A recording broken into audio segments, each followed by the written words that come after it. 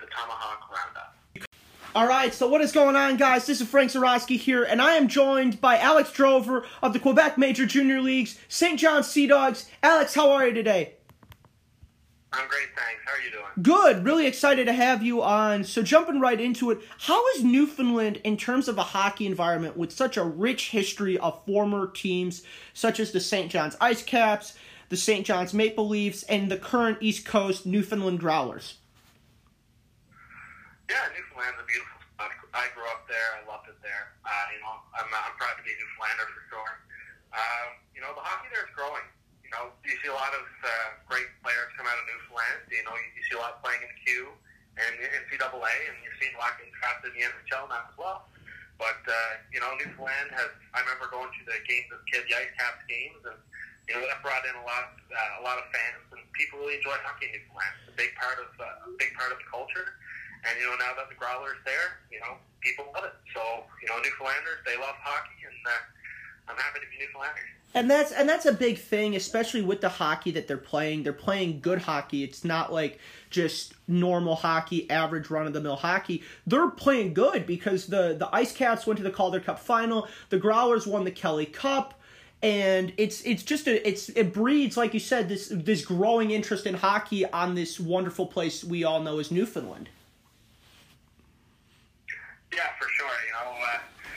I gotta love it. That's my home, and I'm proud to be from there. Yeah, so before you were in the Q, you scored a lacrosse-style Michigan goal when you played for the Halifax McDonald's. Take us through that play and the way it evolved behind the net. Well, ever since I was a kid, I remember I watched a video of Sidney Crosby in practice. I think it was maybe with Rimouski at the time, actually. But he put that lacrosse-style goal. And I remember, I was very young when I watched it. Never since then, I was like, I'm going to do that someday. So I remember I spent hours at a time picking up the puck on my stick, working on these cool puck tricks, and, I've done all the way through. I remember when I was 11, even shot a YouTube video of those puck tricks. But, I've always practiced it, and, it's practice if you're not going to use it in the game, right? So Precisely. I got the puck behind the net. One of my teammates passed it to me. My other teammates were on a win change, so I was by myself. And, the offensive zone want to be creative, right? So I was behind the net, and I figured what better time to do it. So, I picked it up on my stick, I put it right up over the goalie's shoulder, and, it was definitely a moment for me. I really enjoyed it. It was really cool for sure. Yeah, and that's a really big deal. It's just like if you're gonna use it in a game, you gotta put in the hours, and everybody sees, the Svechnikov, the Michigan move. Everybody thinks, it's just like a one-trick pony, but you have to develop that off the ice, and that's what most casual fans won't realize. It's it's the amount of work that goes into these kind of trick goals that really ends up with a 6 to 7 second highlight reel that'll go around the world. Yeah, of course. Everything takes a lot of practice. Picking the puck up on your stick is definitely a tough skill, so it requires a lot more practice.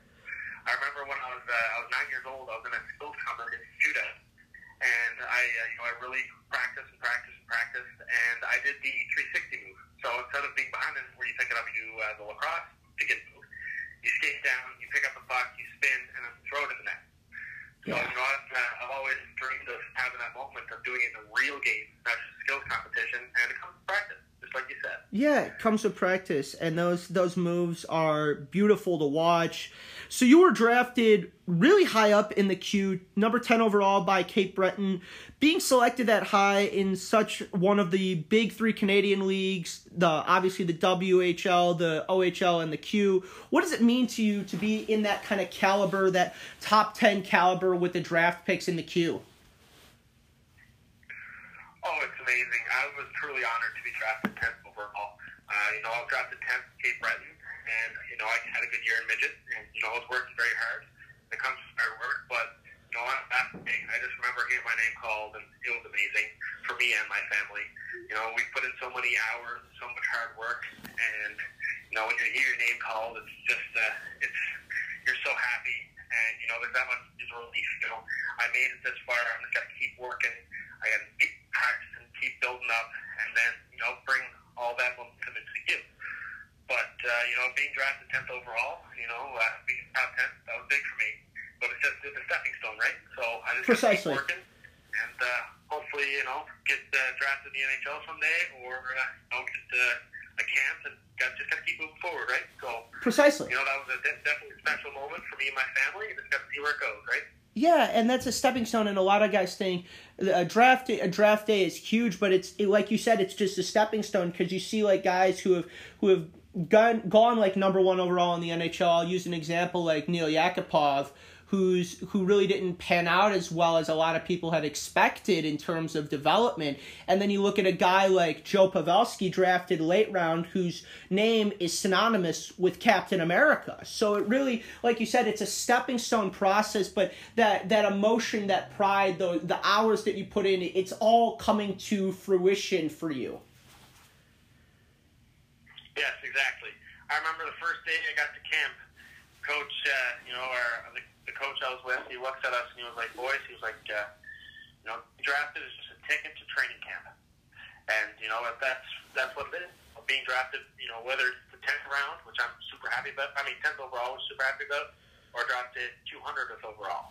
It's a ticket to training camp. You got to work your butt off until you get to that point, and then that's where you got to show what you have. So it is set in stone, and, being drafted 10th overall was truly honored. Yeah, so shifting gears now to your current environment, how did the environment change between Cape Breton and St. John's for you as a player? I know the Sea Dogs are in the process of rebuilding, but what changed for you going over to St. John's? Exactly. So when I was in Cape Breton was an older, more experienced team. They were like, a lot of my teammates were 18, 19, 20. They had, a lot of experience under their belt, and that year, that team was going for it. They wanted to see how far they could make it. They wanted to push for it. They brought in a lot of key points. They made a lot of trades to make that happen. I was part of one of those trades. St. John was a younger team, and they're looking to rebuild a younger O2 crop of kids, and they want to build it and see what, build it over the next couple of years and try to win the World Cup 2 years from then, which is actually now. So we're in the process of, going for it this year and next year, which is, very good to be a part of. But, when I was in Cape, being a part of a group that was all 18, 19, 20-year-olds, they taught me a lot when it comes to experience. They said, you're going to get hit. You're going to, they showed me what it took to live that QMJHL lifestyle, how hard you have to work, what you have to put in.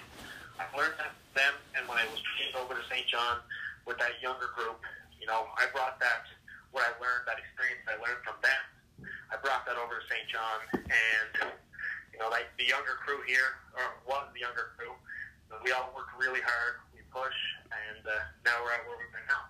Yeah. So over this season, the next season is going to be really big for us, because now I'm one of the more experienced guys, and I'm excited to see where it takes us. Yeah, you're just translating that experience to the younger guys. They gave it to you in Cape Breton, and now you're giving it to the guys in St. John. Exactly. Yeah, I'm an older guy now, so I'm going to be. There's a couple rookies on our team and a couple new guys. So I'm trying to teach them the roots, what I had to go through, and show them how to live in this lifestyle, how to keep working hard, how to not let the outside affect what happens to your game or affect you. So it's a lot for sure. There'll be a lot of experienced guys on the team, and I'm so happy to be a part of it because it's a special group we have in that room for sure, and I truly believe we're going to do great things. Yeah, so what are you looking forward to with this coming season? I know you guys just kind of started up, and how have you used the COVID-19 time to improve your game?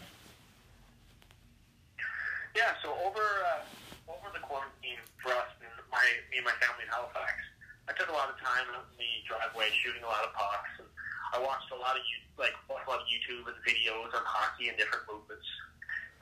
So I was always looking to further my game during that time. Of course, I took a little bit of time off the ice because the ice surfaces wasn't open to the arenas.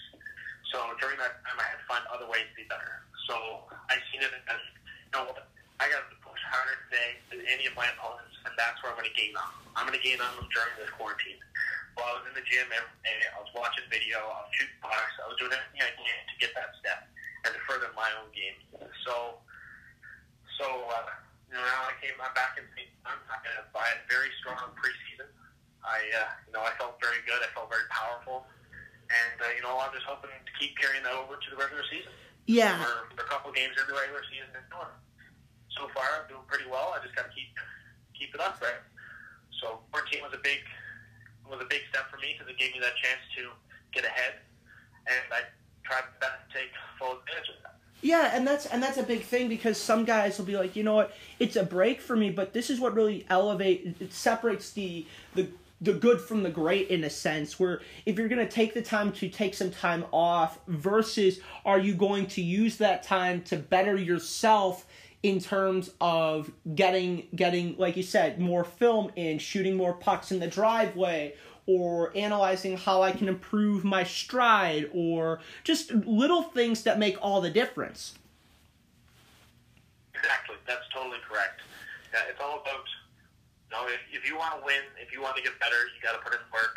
Whether we're quarantined during a pandemic, whether everything is normal, it's the people that work the hardest that's going to be the most successful and that's going to get the most out of it.